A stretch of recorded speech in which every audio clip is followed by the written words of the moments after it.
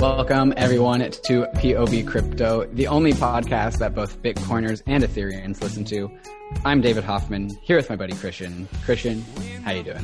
Doing good, man. Finally back in SF, and we just had an awesome interview with Peter McCormack. I've been trying for a long time to sync up schedules with Peter, but he is always traveling, always on the road, so it's hard to line up, but we finally got it done, and this was a really awesome podcast. Before we get into the podcast, let's talk about our sponsors. Haven app. If you guys have not yet downloaded the Haven app, you need to do it. It's a great place to buy and sell stuff using crypto.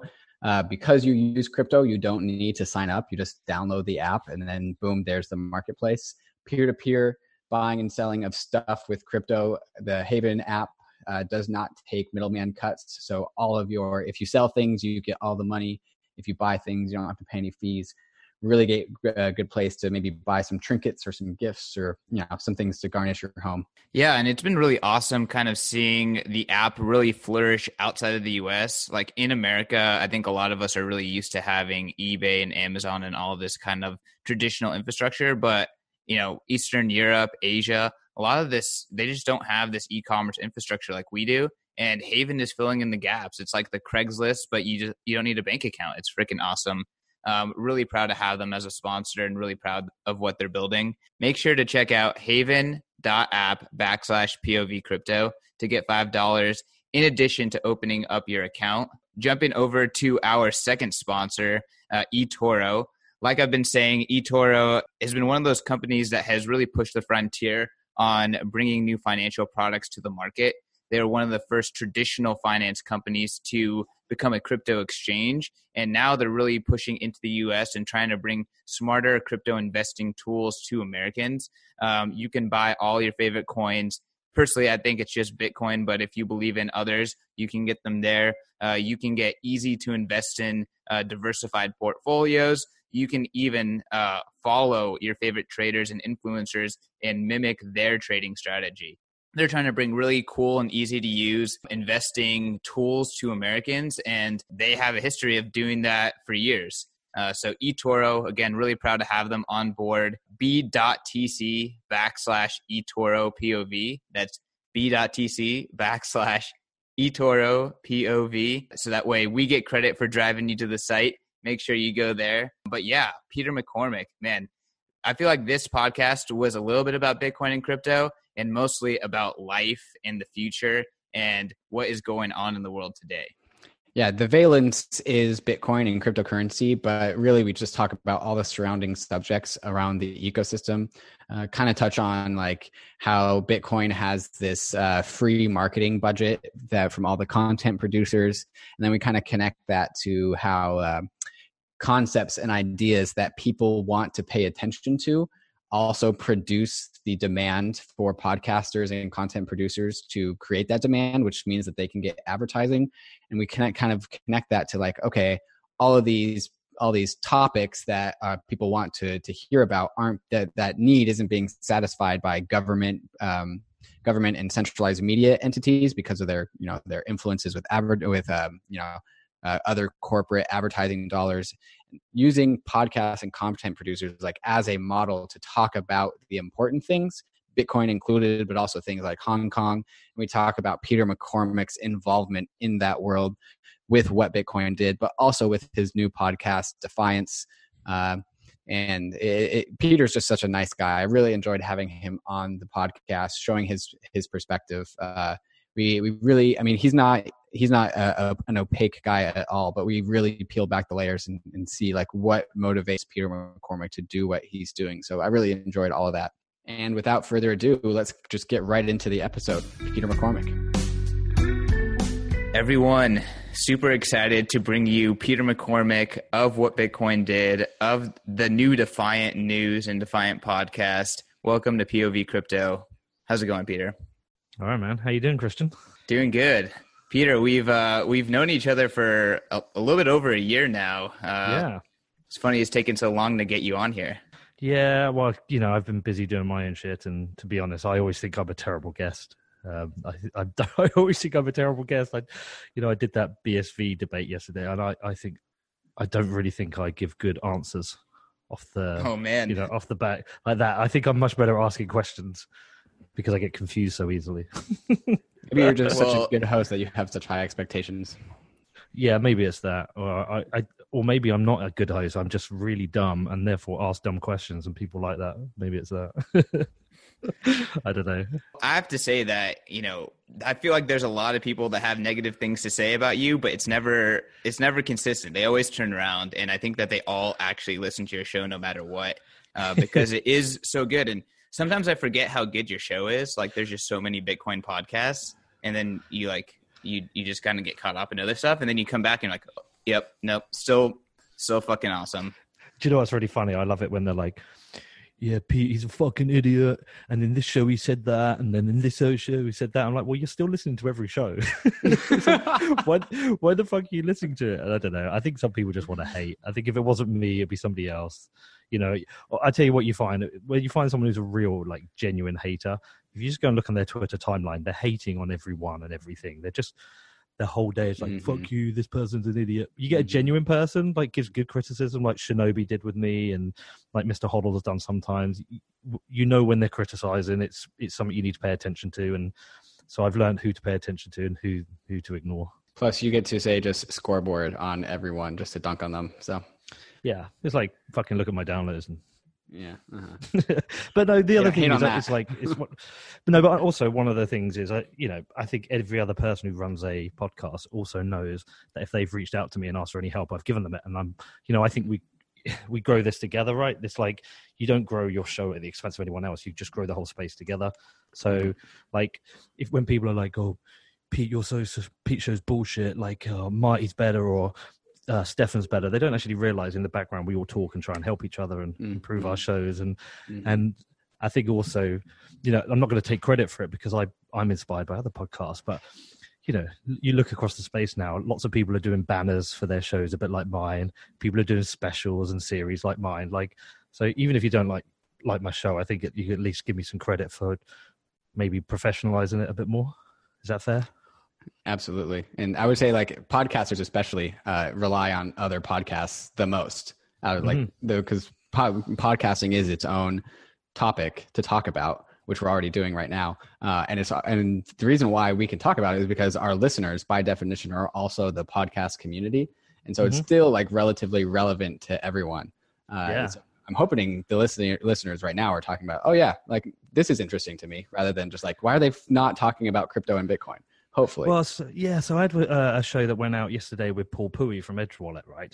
And this guy commented on YouTube. He put a comment, he goes, what are you talking about? And 29 minutes in, you haven't even once mentioned Bitcoin. And you know what? I was like, oh, cool, great. So we did 29 minutes without Bitcoin. I think that's fucking great. I think it's awesome to talk about other things. I want to know about the people and the personalities involved. And I think Bitcoin has some kind of cultural elements to it, related to health and diet and well-being. And I think the more you go in, the more you uncover about that. So yeah, I'm really happy that I can do 29 minutes without mentioning Bitcoin once. Absolutely. Not too long ago, we had an episode we started talking about crypto prices, but then after that was it. And we talked about, like, how crypto, the industry at large, doesn't have, like, an education system, which means that I called it, like, open source education. And we linked that to, like, the failure of colleges. And then we talked about nutrition and how science doesn't work very well in the world of nutrition. And all of these things aren't crypto related, but they're all super tangential just because of how large the scope of crypto is. Like you mentioned, like, Bitcoin has, like, implications when it comes to, like, nutrition. And we didn't talk about that, but we talked about, like, how science fails in nutrition and how, like, and kind of alluded to how, like, a crypto world does impact that world. And it's kind of a testament to, like, how big this industry can become, because it literally has to do with everything. Yeah, I mean, you learn about time preference. So then when you learn about time preference, you consider your health or your well-being or your diet or, your purchasing habits. Yeah, I think it's super interesting. Also, the other thing is you can't really take criticism to heart. You can't take one guy complaining and think, okay, I need to change what I do, because people will complain before they'll say thank you. So I think you just You know, I think you just need to just go with your gut feel, and somebody doesn't like the show. Like the other thing I always say, look, I do 10 shows a month. If you don't like that one, skip that one. Go and listen to POV, go and listen to Stefan, go to somebody else. There's plenty of other fucking shows out there, you know. Yeah, stop bitching. So while we're kind of on this topic, Peter, the way that we met is we actually kind of worked together when you were first starting to launch What Bitcoin Did. And since then, you know, it's grown. And I remember when we were initially talking, you would always be like, you know, you're always gunning for Laura Shin's spot as kind of like the most downloaded crypto podcast. And you wanted to take it up another notch as like a Bitcoin podcaster.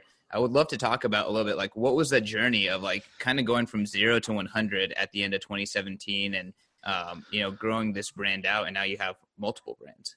Yeah. So it was really interesting. So, I think what I should be clear about is like, it's not about taking Laura down. It was more about like aspiring to what she's achieved. You know, when I first started listening to crypto podcasts, Laura's was the first one I listened to. And I think, you know, she gets some criticism sometimes, but she's done some great shows. The one she did with Naval was great. I think the one she did with the Winklevoss was really good. Like, she's done really memorable shows to me. And she was also super supportive to me at the start. If I ever reached out to her, I said I needed something, she'd always get back to me. So I always like set her as like my target in terms of, right, you are widely recognized as the podcast person in crypto. So I want to be the same. Like, I want to be recognized like you are. And then what happened along the journey is I kind of went to the Bitcoin thing. So I wanted to be widely recognized as the Bitcoin podcast. And the reason being is that if you think commercially, you know, if you just be really honest with yourself and say, this is a business, you know, if you've got the number one spot, you've got a very good opportunity with advertisers then to command a good enough income that gives you a lot of freedom. And the freedom it gives me is the ability to not have a day job, to travel and do my interviews in person, to meet the best people, and also then to grow the brand. So it was a very strange journey, and it went in different ways. Like there's like almost like chapters to it, because there wasn't one big plan. Like chapter one was, I think I want to do a podcast. And I reached out to my buddy, Rich Roll, and he gave me some tips on what to do. And I bought the equipment, interviewed Luke Martin, and then interviewed Nick Patel, and you know, I just did my first few. I would say that's chapter one. I would say then chapter two started when I interviewed Lynn Ulbrich. I went out to Austin and did that because I did so much prep for that as an interview, and that wasn't even a Bitcoin interview. I know Ross is tied to Bitcoin, but it wasn't a Bitcoin interview. It was a human story, and I videoed it. It was on Ross's birthday, coincidentally, and I left that interview thinking, right, okay, I really enjoy this. I think this is quite serious as a subject. Like, I want to be I always struggle with the term journalist, but let's just run it. I want to be a journalist. I want to be somebody who interviews people. And I also knew at that point I wanted to get out of Bitcoin and crypto at some point. Like, I wanted to do other interviews. I didn't want to be constrained. And then I say the next chapter started when I interviewed Eric Voorhees for the first time for two reasons. Firstly, that was the first time that a big guest, they came direct to me.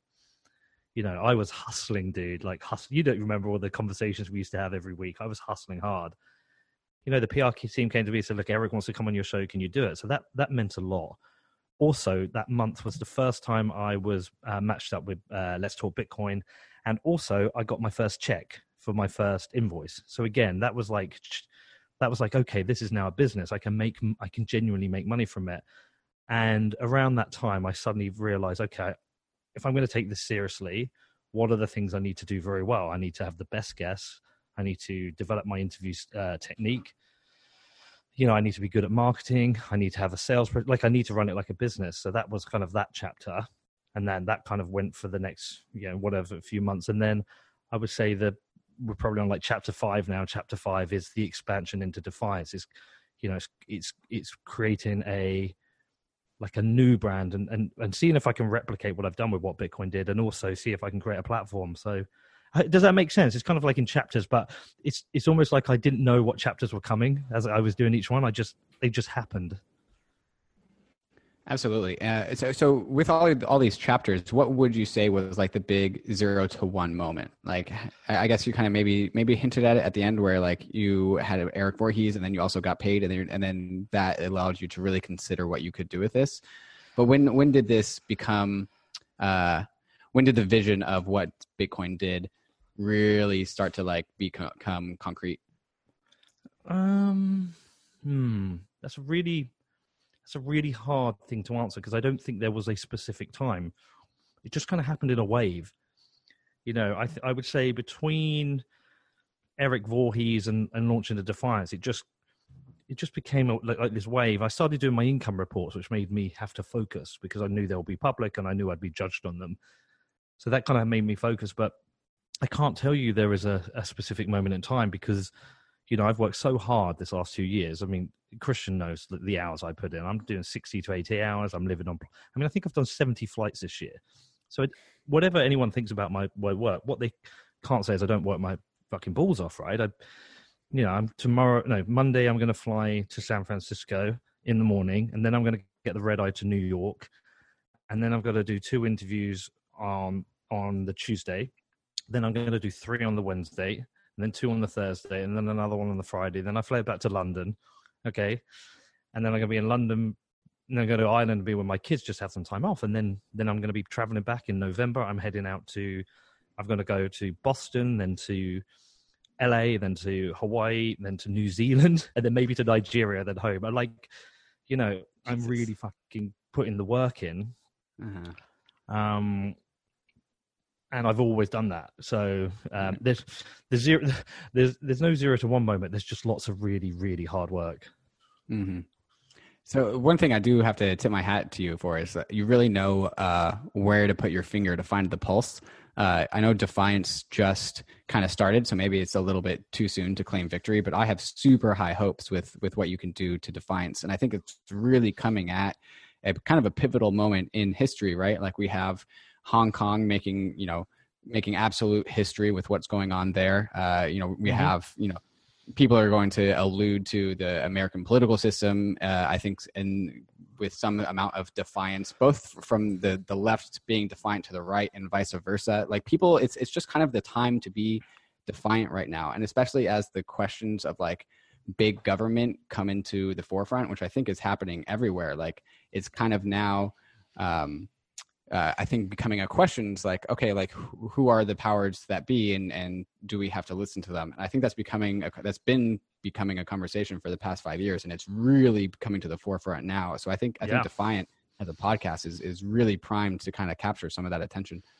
Yeah, I'm really super confident for Defiance. You know, it was a long time in the working. I mean, Christian knows how long ago I've been thinking about a new show. Like it's probably taken at least a year to come to fruition, because I knew I wanted to do a new show. I couldn't really get the brand right. And then what happened was I was getting to know Alex Gladstein at the Human Rights Foundation very well. And he invited me out to the Freedom Forum in Oslo. And I was just spending time with all these cool people. And I was like, do you know what? This stuff's really super important, but it feels like it aligns with Bitcoin. So it was just kind of the next natural step is to have a show which has Bitcoin as part of it, but it's not a Bitcoin show. Because one of the other things is like I've gone from crypto to Bitcoin, and now I'm even trying to stop thinking about. I was talking about this to somebody yesterday, saying I don't want to think about a Bitcoin space. What I want to think about is almost like a defiant space, like a anarchist libertarian space of which Bitcoin is part of.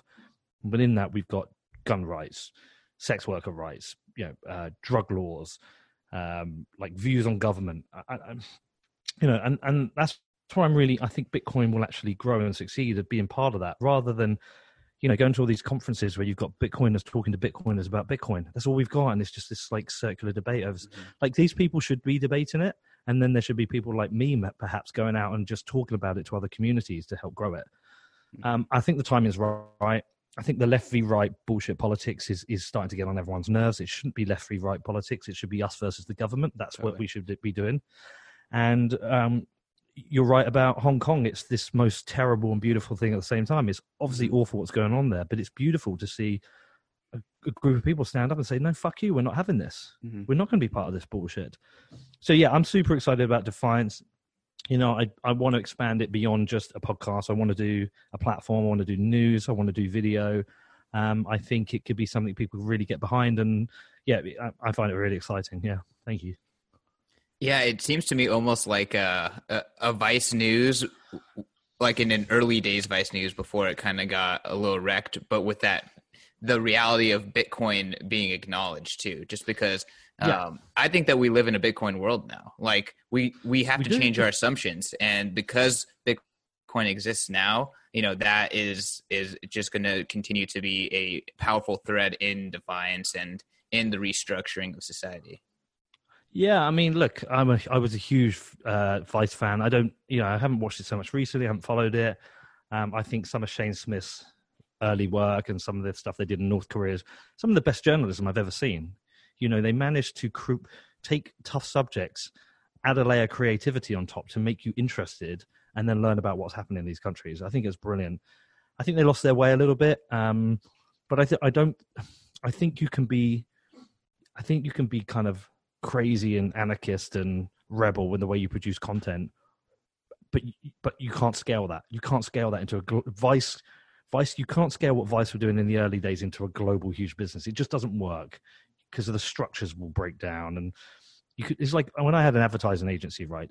Up until like 18 people, we were crazy and rebel and brilliant because we could just do what the fuck we wanted because we all sat together. Once you get like towards 30, you have cliques forming groups and you have layers of bureaucracy that stop that. And I think that's what happened to Vice. And I certainly think there's a gap in the market. I'm going for it. It's not, I'm not trying to do what Vice did because I think this is a little bit different. But I'd certainly like their attitude and like you say, Bitcoin is going to be in the DNA of it all.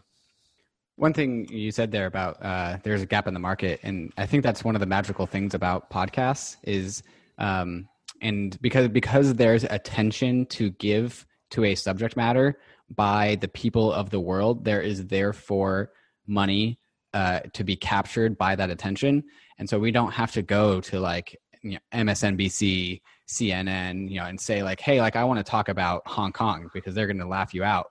Yeah. But because the people of the world want to hear about it and hear and consume content, somebody like you can come and produce that content and capture that value of that attention. And I mean, with technologies like Libsyn, which I mean, it's not permissionless, but it's relatively permissionless in the grand scheme of things. It really allows you to double down on that. Dude, anyone can become a media player now. And exactly. And I'm in a really funny place with media at the moment because you've got two options. You've got state-controlled media, which is obviously censored and bullshit. Mm-hmm. But then you have the free market for media, which in some ways is also censored and bullshit. Because if you listen to Fox News, it's going to be very much with a conservative bias to please their audience, to ensure they kind of maintain their advertiser relationships. You go on MSNBC, it's going to be very liberal for exactly the same reason. And the problem with that is that are they reporting the news factually and correctly, or are they reporting it for a commercial for commercial goals? So if you go and read about the Trump impeachment, you'll read about it in one way on Fox News and read about it in another way on MSNBC. So you never really know if you're getting the facts. So it's a different kind of censorship. It's not as bad as obviously state-controlled media is much worse, but I still don't think this is great. I mean, the only place I think I go these days and really, really trust the sources, I think Reuters you can trust, but it's not accessible. And then there's the odd bit I like. I think sometimes the New York Times do some really good reporting. Like occasionally I'll see something from, like the Miami Herald did with Epstein. But generally speaking, I'm turned off the news because you can't trust what the agenda is behind it. Whereas like us, we don't have an agenda, right? Mm-hmm. Mm-hmm. We have our personal opinion and what we're trying to do, and we don't have big audiences, but at least we can be honest and do what the fuck we want. Totally.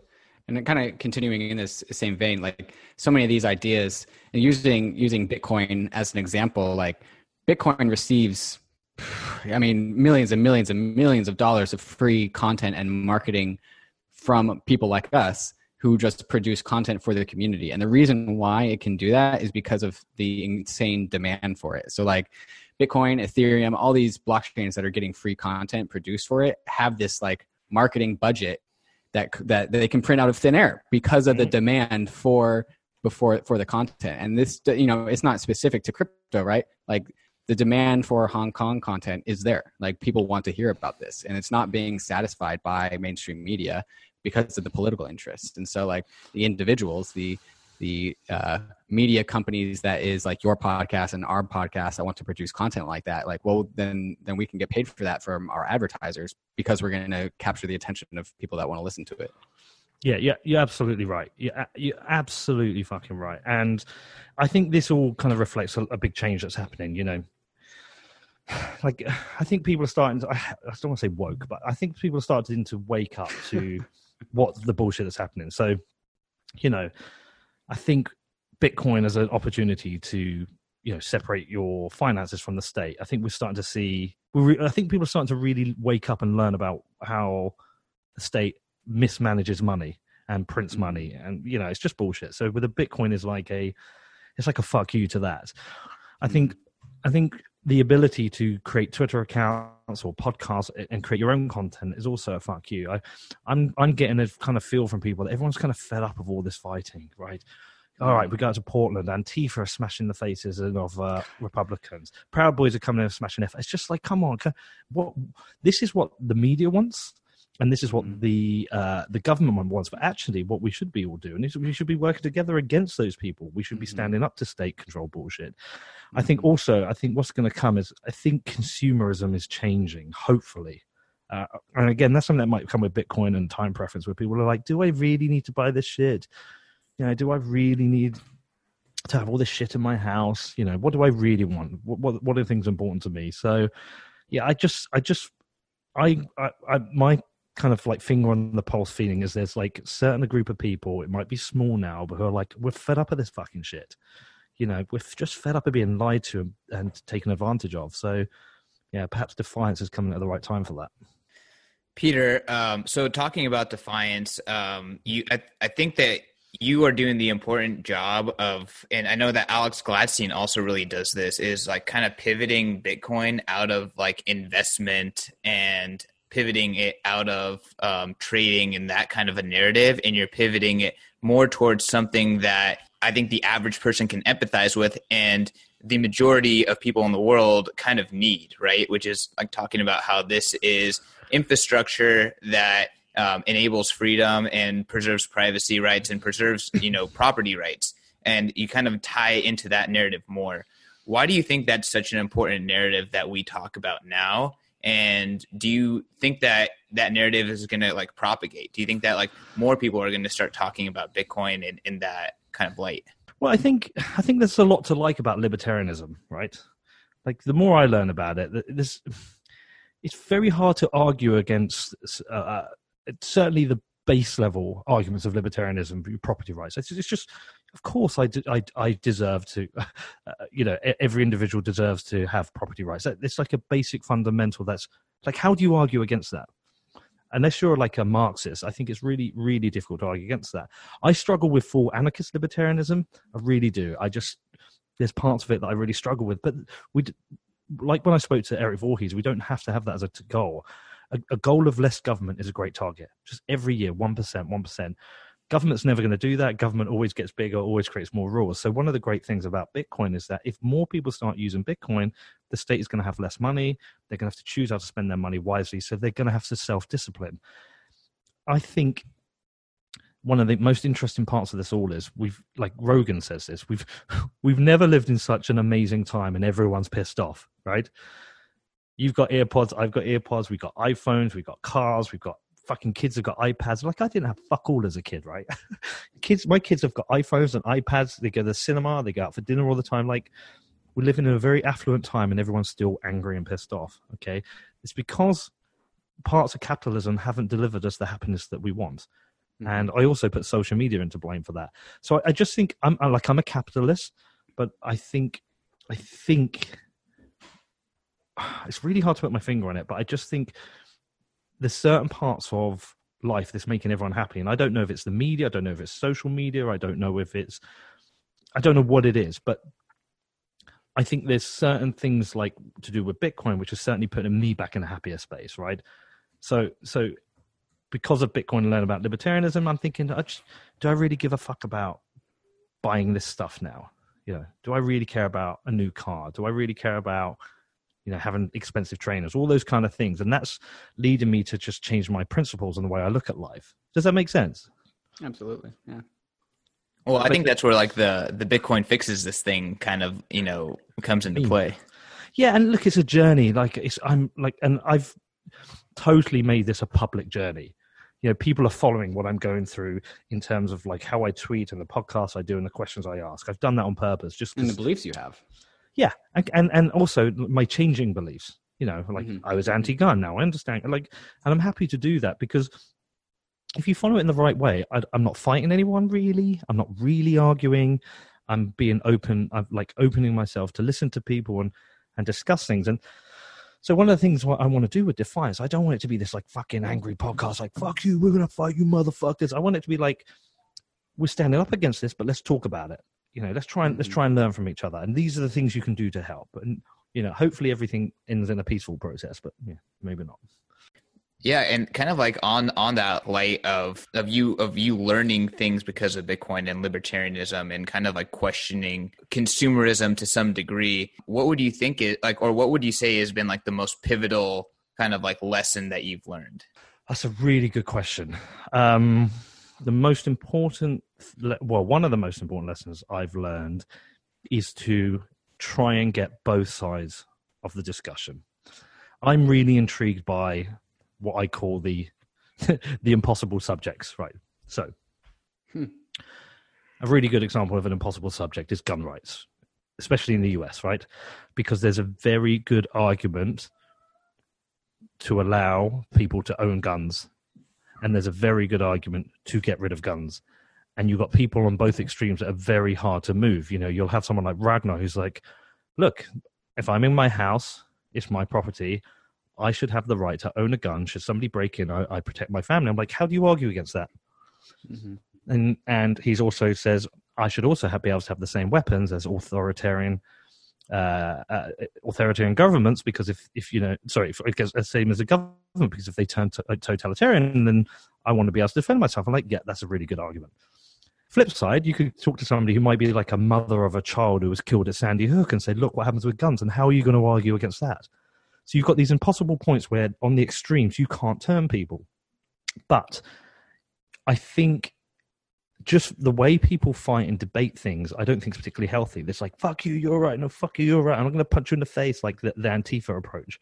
Mm-hmm. What I've done, say, with guns is I've spoken to both sides and I've learned a lot about it and I've become educated about it. And there are other topics like that. Like abortion is one I'm very interested in at the moment, right? I've always felt like I'm pro-life. I don't agree with abortion. I got a girl pregnant when I was at university, and she had an abortion without telling me, and I've never forgotten about it. Like in my head, it's like, oh, I would have a 22-year-old child, but now Were I you don't. pro-life before that moment? Yeah, I think I always have been. Yeah, and again, it's not one of those impossible subjects, because I'm like, well, this is my view, and the question I put out on Twitter the other day is, if you're pro-life but you hold that opinion silently, are you really pro-choice? Because you're not. Like, if you're pro-life, should you be campaigning pro-life? See what I mean? Mm-hmm. So, and then, got a bunch of great responses, but in there's a couple of fuck you, stay out of a woman's uterus, you're a man, stop trying to control women, blah, blah, blah. And I'm not trying to control women. I'm just trying to have the discussion. And I would happily sit down with that person, and I'd happily sit down with pro-lifers and just talk about it and find out what the real kind of problems are, what are the solutions. And yeah, so one of the things I've learned is just to try and spend your time on both sides of the argument and just see where you fit. I don't want to get into, I've done it, but I don't want to get into one of the extremes and be like, fuck you, motherfucker, I'm going to smash your face in, because there's so much of that now, so much fighting, and it's a bit tiring. Have you read the Slate Star Codex blog, The Toxoplasma of Rage? No, please send me it. It's a really good, it's really, really interesting. And it goes through let me find it now. Yeah. Toxoplasma, one word, exactly as it sounds, of rage. Right. And so the basic model is that is the model that it uses that I think is most salient is the 9/11 happens, and so then we go and we bomb a bunch of Arabs in Arab countries, and that makes them pissed off. And so there are more jihadists as a result of what we do. And so because there are more jihadists, there are more people attacking America. So now we need to boost up our funding for attacking jihadists. And then we go bomb jihadists, and then that makes more of them. And it turns into this cycle. And we can see this with like abortion. We can see this with the first example they use is animal rights and PETA.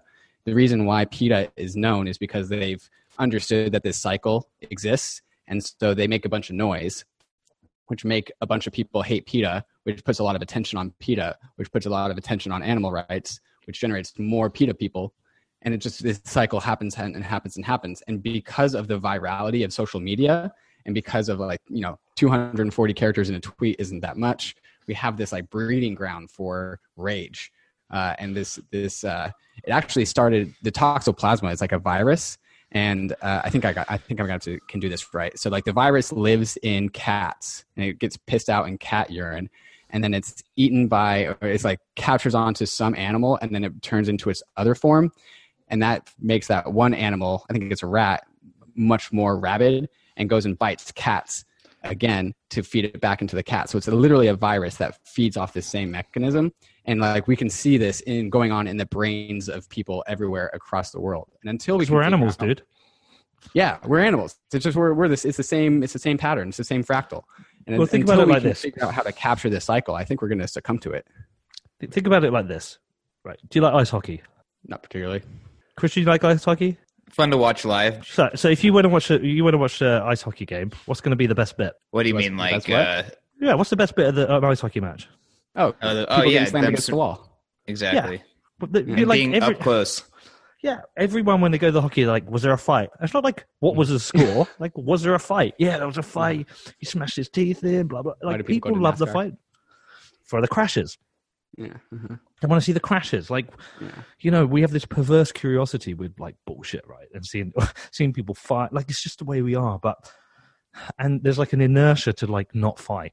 When Antifa and Proud Boys are beating the shit out of each other, it's not over any principle. They just want to have a fight. Okay, like principled people would first just say, "Look, let's talk about this situation. Can we get through the situation without fighting? What do we agree on? What do we not agree on? Where can we find middle ground?" That's what people with principles probably would do. This principle of like, no, I'm going to smash you with a bike lock because you're a Republican, you might end up like a Nazi. That's just a fucking excuse. You just want to fight. You're a violent human, and you're a dick. Yeah, we just need more peacemakers. It's like if you watch soccer, right? And God, I'm saying soccer. Fuck my life. You watch soccer, and there's a fight kicks off. Most people just want to jump in and shove, and occasionally you can have like 2 or 3 people just going to try and separate them and say, "Come on, let's not fight." Mm-hmm. We just need more people just saying, "Come on, let's not fight. Can we stop fucking fighting?" Is that what Bitcoin is saying? Is that Bitcoin how this is fixed? I don't know, man. Bitcoin. I think what you were kind of saying earlier with like, okay, let's step away from the consumerism, the cycle of consumerism, and let's step away from giving power to the governments. I feel like the whole Bitcoin culture, the hard money culture, is a little bit about like makes you question like what really matters. Like, do I really need to get angry right now? Like, maybe I'm making a huge leap, but I think there are some connections to be made there. Yeah, maybe. I don't know. Just like. I think sometimes some people need to reassess their lives and say, what is important, what isn't important? What do I want, what do I not? What makes me happy? Maybe it just comes with age. Maybe it's just I'm getting old. I'm like, for example, I hate my fucking phone now. I really hate my fucking phone and my relationship with my phone. I've just bought one of these light phones, which I'm waiting to get delivered, which all it does is you can text, call, and have an alarm. And I think they're adding in music and taxis, right? So like mission critical stuff. Yeah. So you can book your Uber, you can listen to your music, but you don't have any of the like alerts of bullshit. No social media, no email, no games, like nothing that's just going to ruin your day. And I'm like, I cannot wait to get it because I'm addicted to it. Like I was addicted to my Juul. So I'm like a week now into giving up my Juul, which honestly is fucking hard. And I had to literally throw it in the bin as I got a plane to San Francisco because I knew I couldn't buy one, right? So I'm a week in, and that's changing my life. I've got this new phone. I'm just trying to like personally change the things, my priorities in life. And I just think that, maybe other people need to do that rather than fighting. David kind of talked about this idea of like Bitcoin fixes this, and you kind of bringing up some examples of how you've instrumented long-term thinking. Like there is this argument that right now you mentioned again, like capitalism has failed people. I don't think that we're in real capitalism because we don't have market chosen money. The money printing and I call it time preference manipulation, but interest rate manipulation, like all that stuff, like that distorts capitalism. And I think capitalism gets like the blame from, especially the kind of like leftist group among us. But ultimately, it's not this idea of people trading that is messing them up. I think it's really like the socialist aspect of money printing and money control, for like a top-down money control that's distorting what people actually want, and it's manipulating their time preference up. So that way they're thinking about today instead of tomorrow. And that's what hard money and that's what Bitcoin tries to rebalance. Yeah, potentially. I mean, this Bitcoin fixes it is a funny meme, but actually Bitcoin really doesn't fix much. It's you as an individual that fixes stuff. The stuff you want to fix, it's not Bitcoin doing it, it's you yourself, right? It's the decisions you make. Bitcoin is like a tool, and that's all it is. It's a tool. And, I'll be interested to see where we are in another 10 years. I'll be interested to see if it's changed much. Like, I hope it does. I sometimes wonder if we're overly optimistic about what it can do. I don't know. It's a tough one. I struggle to like really articulate my views on that. I'm relentlessly chewing gum these days. This is what I'm using to get over my jaw. You guys are just listening to this. Peter held out a bunch of Trident. So yeah, 3 packs. I've got bubblegum, strawberry, and some mint bullshit. I'm going through like I think mint is the only way to go. Fruit gum, like what the fuck is that? Bubblegum's good. I like the bubblegum. The sugar proxy. I worked in mental health before I worked in crypto, and so I'm a big fan of like if you're trying to quit something, you need to fill that void. And if you don't fill that void, it's going to be really hard to get out of it. So if you're trying to like quit candy or quit drooling, you need something to replace that energy, or else you're just going to fall right back into it. Exactly. Well, so what I did is the first couple of days of giving up the Juul, I was smoking cigarettes again. I was like, hold on, I'm fucking smoking cigarettes to give up Juul. The irony. It's like that cycle. So the irony is, so I threw them away, and I think I'm like 4 days now without nicotine. And yeah, it's just if you're a hardcore smoker, it's a tough thing to get over. Totally. Peter, kind of on the same topic, like we're kind of dancing on these topics, but kind of bringing it back to how like people's discourse, and specifically people's discourse within the Bitcoin community. On multiple occasions, you've kind of been on the receiving end of an angry Twitter mob, mostly of Bitcoiners, but not always. I'd love to like kind of dig into that a little bit. Like personally, I would consider myself a very strong Bitcoiner, but at the same time, like I wouldn't consider myself part of the mob. Try to be nuanced. That's not everyone. That's definitely not everyone in the Bitcoin community. Yeah, I seem to have a way of getting under people's skin a little bit, and I've tried to find out what it is. I think I am provocative at times, so that's I bring it on myself. I also wonder, like the podcast grew very quickly, so obviously I ended up getting a following that comes with that, and like if you go onto something like Hive.one and you just go and see where, say, I am in the Bitcoin listing, like I'm surrounded by people who've been into Bitcoin hardcore and heavily involved for years, right? So maybe I haven't earned my stripes. Maybe, when you hear like that meme, oh, I just discovered Bitcoin, I'm here to fix it kind of thing. So I just put out ideas, and sometimes they get people wound up, and sometimes I think they're right and sometimes they're wrong. So we had the whole 2 Bitcoin thing where I was like, I think we need to do something about the fact that when people go to Coinbase, they see 2 Bitcoins, and people got so really fucking upset about that. And I was like, well, hold on a second.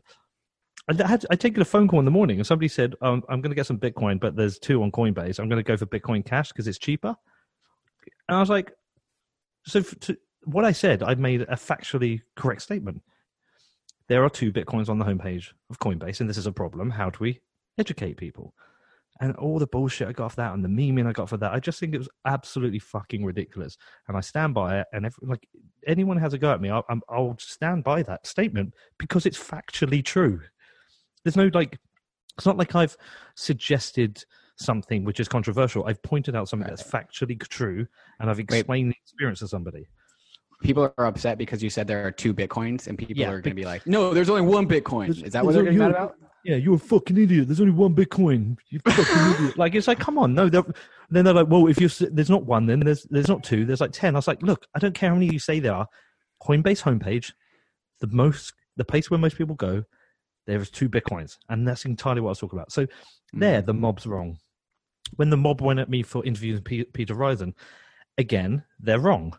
Nobody should be scared of an interview. Nobody should be bullying people not to do interviews. Even fucking Craig Wright now. I still interview him again because there's no this whole giving them a platform. Again, they're wrong. You should interview who you want. When I said about maybe some kind of negotiation should happen with Roger Ver, you know, like this fighting between Bitcoin Cash has not achieved anything. How about do a deal, convince Roger to change the name to Bcash because it's separate, get control of the .com and the app. You know, I made a suggestion that I think I was in the wrong. I think the way the mob went at me for that, they were right. I think with nodes, they were entirely wrong. Now, the thing about the nodes that killed me is that, of course, I can fucking set up a node, right? It's not a hard thing to do. If I can set up a computer, if I can set up a TV, if I can code a website, if I can engineer a podcast, like I can figure these things out. But what is how does that help anyone? What helps people is going, I've thought about doing a node, but I haven't. Right? What are the reasons I haven't? Well, and just, you know, brainstorming the reasons and doing a tweet storm and seeing what happens. But the problem is you've got usually people who are low achieving morons who just come out and just use it as a reason to attack you. Their life sucks. They haven't achieved anything. Right. You know, this is why I'm better than Peter. I can set up a node. He's so fucking stupid. Why does anyone listen to my show? It's because, you know, like if you follow any, like I'm not stupid, right? If you follow my Twitter, everything I'm tweeting about, I'm probably making a show about 3 weeks later, right? Like that's part of the prep. But so they lose their shit, and then they're like, you know, why does anyone go on this show? We can't even set up a node. It's like, I've got fucking 3 nodes set up in my house that I set up on my own, right? But to help people... You're on the plane 50% of your life. Yeah, but to help people, I talked about all the things that might be a problem, and then I do a show with Brian Lockhart to talk about it. Then I do a node giveaway, and all of a sudden, a bunch of people are starting to run nodes that weren't running them before. So whatever you say about that process, more people are now running nodes than before I did that. It's factually true. So what is your problem? And I think most of it is that hate mobs come from people who've just got shitty lives. More, you know, and you can tell the difference because of how they criticize you. Or everything's a nail, and they only have one tool. And their life sucks. You know, it's just shit. Most of the angry people that you tend to find, their life is shit. They've not achieved anything. They're seeing other people achieve stuff, and they've got green envy. You know, they might see me like flying around the world and doing these interviews, and they're like, "I wish I could do that. I'm smarter than Pete. I know more about Bitcoin. Why is he doing? I'm not. I'm going to attack him." Then rather than realize, like, okay, well, you've got that skill. My skill's marketing. Like, we all have different skills. But yeah, just. I don't know. They just need to. Most of them, I just tell them to fuck off and just focus on their own life. If they focus on their own life, they wouldn't be such a loser, and then they wouldn't have to attack other people. Have you ever been attacked by the Ethereum mob? No, because my Ethereum thing's more banter.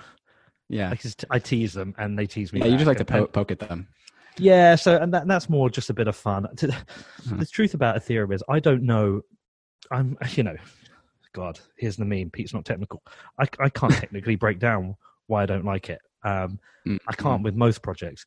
My problem with Ethereum is that just gut feel is like, from everything I've been taught about a blockchain, it doesn't make sense to put so much data on it. What makes sense is if you want something decentralized, you want to keep it as light as possible. If you want as little data on it as possible. And then I read all about Ethereum 2, and it's going to be moving to proof of stake, and then they're going to have shards and what happens to Ethereum 1. I'm like, this just sounds like a clusterfuck. It just sounds like a huge, giant mess. That's how I would describe decentralized coordination. Is by definition, it has to be a clusterfuck. There's no way decentralized coordination would go well. But I look at Bitcoin, right? I'm like, all right, 10 years, pretty much consistently, every 10 minutes producing a block. Very few problems, very few drama. I mean, there's been hacks, right?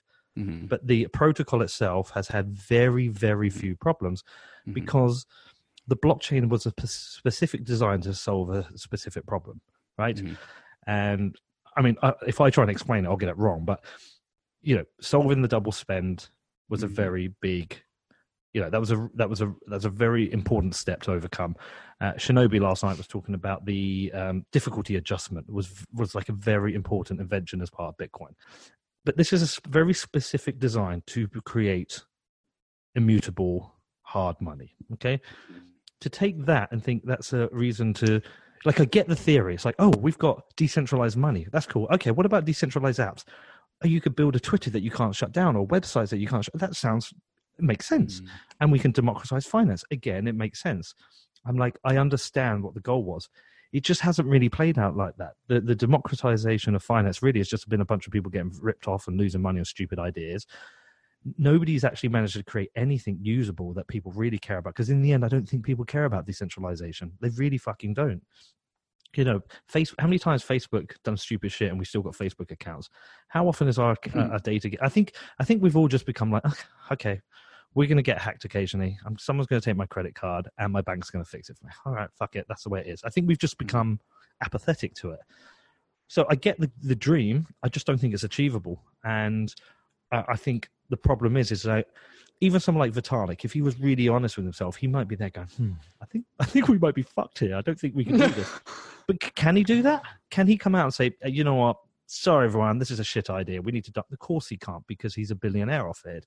Well, so what he has to do. I'm going to go with this because he doesn't think it's a shit idea. Well, but even if he did, just say he did. Mm-hmm. Same with Charlie Lee. Say if Charlie Lee didn't think Litecoin's a great idea. Say if Fluffy didn't think Monero. I'm not saying any of these people do or they don't. What I'm saying is, it's so hard for these people to turn around now and go, "This was a shit idea. I'm going to change my mind." I understand the passion of the Ethereum community. I just don't think it's going to play out how they hope it will. And from the people I've spoken to, it's not really that decentralized anymore. Like, how many fully validated nodes are there now? Really? Is it like 10? No, what? No, it's thousands of them. Fully? Yeah. Yes. Okay, so somebody I spoke to said there's like 10 and they're all in data centers. And I've just watched Eric Wall try and create one. That's just not right. Well, also, but and you know, and the rate of growth of data in these fully validated nodes, like, it just sounds so fucking complicated. For what benefit? It's almost like it feels like to achieve what they want to do, it has to be centralized. Therefore, what have you actually created? Well, yeah. But I mean, so comparing Bitcoin to Ethereum is just a little bit of apples and oranges, right? It's because like Bitcoin is supposed to be decentralized from day one maximally.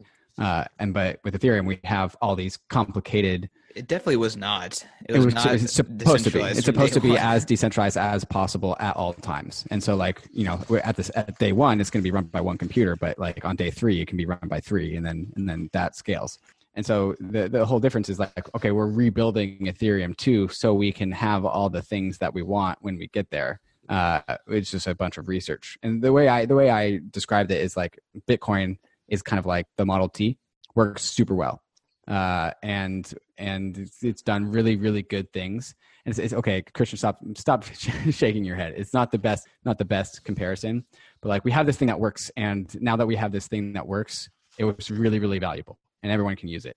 But the way that like the Model T turned into a car is you added a bunch of complexity. At the same time, when you figured out how to control that complexity, then you have this, you know, Ferrari is what we're going for. Not to say that Bitcoin is a Model T. Bitcoin is like the dependable thing that will never break, will always run, and everyone can use it at all times. And that's already hyper valuable. But like, what happens if we can add complexity and control complexity at the same time and iterate on it? That's the vision of Ethereum. Do you know what the truth is? I just don't fucking care, honestly. Because I'll tell you why. Not just to be dismissive. I just, like, Bitcoin itself is enough to try and get my head around that. And then even like, I'm not just like the full on maxis. Like, you know, I think there's some value in looking into Ethereum, seeing, you know, is it good? Is it bad? It's probably bad, but but I just don't have the time. And actually, if anything, like somebody lost their shit with me the other day. They messaged me privately. They're like, will you take a look at Nano? What do you think about it? I was like, just another shitcoin. And then he like published my messages, and he was like, "I'll send you some. You can look at that." I said, "Look, no, I'm not interested. But good luck to you." He just shares part of the message publicly to try and shame me, to say, "Oh," it's like, I don't have the fucking time. And if I have more time, what's important to me? It's just not your hobby. It's not your hobby. It's not my hobby or my career. And you know, I don't see the problem I've got is like, I see Nano and Ethereum. I see them as companies. I just see them as corporate entities, whereas I don't see Bitcoin as that. So if I have more time, do I want to look at another blockchain, or do I want to read about what's happening with the Uyghurs in China, or do I want to read about what's happening in Hong Kong, or you know, look at what's happening in Venezuela? And I've got more interest in that. So totally. I've just got like a hard no on Ethereum now. I just don't have the time to do it justice. And I would hope that like you continue to have that attitude, and then one day, all of a sudden, something happens on Ethereum, or just like 3 or 4 years later, Ethereum's still around, and then all of a sudden, all right, like I'm done reading about Hong Kong. I'm done reading about whatever. Like let's take one afternoon and read some article about Ethereum, and then hopefully that sparks your interest. But it won't be in one article. That's the thing, and I can't ever see Ethereum being a higher priority to me than some human rights or personal rights issue going on. Also, I just think it's fucked, to be honest. Like, everybody I speak to, like, the problem is everyone's got a bias, right? So once you're in it, you're in. Mm-hmm. So if you're in Ethereum, your bias is, what is the solution? Right, this is what we're working on. Let's go towards that. If you're not, it's a problem. This is why it's fucked, right? There's very little objectivity. There's very little Bitcoiners going, do you know what? Actually, I took a look at Ethereum and I think it's quite interesting. And there's very through ethers who are going, oh yeah, actually, I think we're fucked. I'm going to get away from this. So you've just got these two sides. I'm as objective as I can be. I'm trying to be as objective as I can from the very little knowledge I have. It doesn't make sense to have so much data on a blockchain. It doesn't. And what are the unstoppable? We agree with that. But then what? Then why use a blockchain? Why not just use like a traditional Oracle database or an SQL database? I mean, it's much more efficient for permissionlessness. Yeah, but have you really got that? Yeah. Well, it's coming more and more every single day. Let's revisit this subject in a couple of years, and we'll go from there. Yeah, or not. I don't know if the permissionlessness has fully been tested, but we'll see. Only time will tell. I know that part of David's thesis is that the government as an enemy is far away, whereas a lot of Bitcoiners think that the government is around the corner. Peter, so you kind of like expressed apathy towards Ethereum. You just can't be bothered. You know, it's not your day job, whatever. Why is Bitcoin different? Why, like, people are going to have to, lawyers, whatever, doctors, plumbers, like, what is going to interest them in Bitcoin, and why are they not going to be interested in Ethereum? That's a good question. I mean, for me, again, I see Ethereum as a corporate project, whereas I don't see Bitcoin as a corporate project. I see it as a project of the people. When I think of Bitcoin, I think of Hong Kong protesters. When I think of Ethereum, I think of Burning Man. Silicon Valley. Yeah, Silicon Valley, Burning Man. I see them as different things. The reason Bitcoin is so interesting to me is because we are watching the nature of money change before our eyes, which is fucking radical, right? Even with the internet, even when we knew magazines were going to go digital, music was going digital, it never ever crossed my mind. Actually, someone might invent a new money. It never crossed my mind ever. And that was super interesting because it's like, holy fuck, someone's invented a new money, and there is a genuine path to it becoming the most dominant money in the world or becoming the global reserve asset. Nobody knows if it's going to happen, but it might, right? And if it does, the entire nature of money for everyone on this planet is going to change. And right now, I'm not going to say I have the best podcast because I think Marty's is better, but certainly I have one of the leading ones in terms of downloads. So as a media opportunity, I get to sit. It's almost like I'm getting to sit in Concorde on its first flight. I'm sitting in the cockpit behind the pilots, like watching it as it takes off and as its first flight. And how fucking fascinating is that? I get to sit down with all the people who are making this happen and talk about what it means. And then on top of that, I get to launch Defiance and actually talk to people who can benefit from this. So just seeing the potential of the world improve because of having a better money and sitting in the front seat of this is fucking fascinating. I feel so unbelievably blessed to get to do this. Does that answer? Absolutely. And Peter, if you have any requests of our listeners or what you want them to do, where can they go find Defiance, by the way? So Defiance is at defiance.news. I don't have the .com yet because some other motherfuckers got that. It's going to be expensive. But it's at defiance.news. Yeah. It's a weekly show at the moment. I'm making so many, though, that there'll probably be some bonus ones. I've had 4 great shows now. Monday, I've got an interview with Jake Hanrahan, who used to work at Vice. He does a Popular Front podcast. It's amazing. So I've got that coming. I've got an interview. Last time you've had a vacation? I mean, that's a good question. So I had a vacation in the summer. Me and the kids did Cambodia and Vietnam for 3 weeks. Okay. But in some ways, like, whilst I work hard, like, life is like a vacation sometimes. Like, so right now, whilst I'm doing lots of flights, like I'm in Malibu, right? And I'm talking to you guys, and this is cool as fuck. It's not like work. And then I'm going to do some work, and then I'm going to maybe go for a jog and knock out for dinner. And so it's kind of like, I always feel like my life is like this permanent half vacation work thing, always going on at the same time. It's a good life. Yeah, it's not like I again, going back to Rogan, he talked about it once. He says like some people, they don't really have jobs. Like for me, like a job is when I used to hammer handles on umbrellas. That was a job, right? This is just I'm just in a very fortunate position where I get to do something I enjoy. Like I always think you can judge a job by whether you look at the clock. If you're looking at the clock, waiting for like I used to when I used to hammer handles on umbrellas, that's a job because it's fucking bullshit. But this is, this isn't a job. This is just like, I don't know. It's hard to explain. I can't put my finger on it, but I don't want anyone to play a violin for me because I feel very, very lucky to do this. Yeah, I mean, kind of on that same note, like people always talk about work-life balance, but I think that that's actually the wrong ambition. You want to work in something that you're actually passionate about, so that way the balance doesn't matter. Like it's just your living life. Well, and that depends, right? Like I love this job, right? But sometimes if you can't work your passion, so work something where you just make good fucking money, and then you can live your passion out afterwards. I think the most important thing you can ever do is get control of your time. Actually, two things. Get control of the time and have nobody to answer to. So I control my time, which is great. I can choose to speak to you guys or not speak to you guys. I have commitments each week to get 2 shows out. But like if I want to take the kids to school in the morning, I can. If I want to take an afternoon off and go to the cinema, I can. That's a really important thing to have. Then having the ability to tell people to fuck off is a really cool ability. Like to have no one to have to control you. If you disagree with someone, just tell them to fuck off. I think is a really important thing to have, because that means you're completely independent and not controlled by someone. I mean, I've got certain things like I need to respect my sponsors, not to piss them off, not to upset them because, they pay for me to do this. But if someone comes at me on Twitter, I'm going to just tell them to fuck off. And I think that's a really good place to be able to do that, be able to stand up for yourself. So I think those 2 things are really important. Cool. Well, we kind of deranged the outro, but we can still do it. Yeah, Peter, for those living under a rock, where can they find you? Yes, 2 podcasts. It's What Bitcoin Did and Defiance. It's whatbitcoindid.com, defiance.news.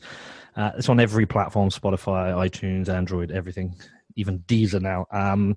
And if you want to follow me on Twitter, God help you because I'm fucking annoying, but go to @PeterMcCormack. And great. Listen, great to be on, guys, by the way. Christian knows I've listened to your show before. I actually used one for research as well. I think you guys are doing which one? What was the one I did? Because I texted you, Christian. I think it was remember? the Nick Badia. Yes. Yeah. I actually interviewed. I actually interviewed him yesterday. Oh, nice. Awesome. Yeah, here in LA. I wasn't. Yeah. But I wasn't. I didn't.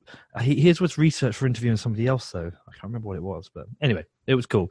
But yeah, I don't actually listen to crypto podcasts. I made a decision 6 months ago just to not do it because I don't want to be. I wanted to produce something like individual, so I actually listen to other podcasts to get inspiration, but occasional shows I will listen to. But what I have noticed, when someone goes, what's your favorite Bitcoin podcast? Or, I keep seeing your name coming up more and more now, so you're obviously doing something right. Oh, thanks for the kind words, sir. All right, man.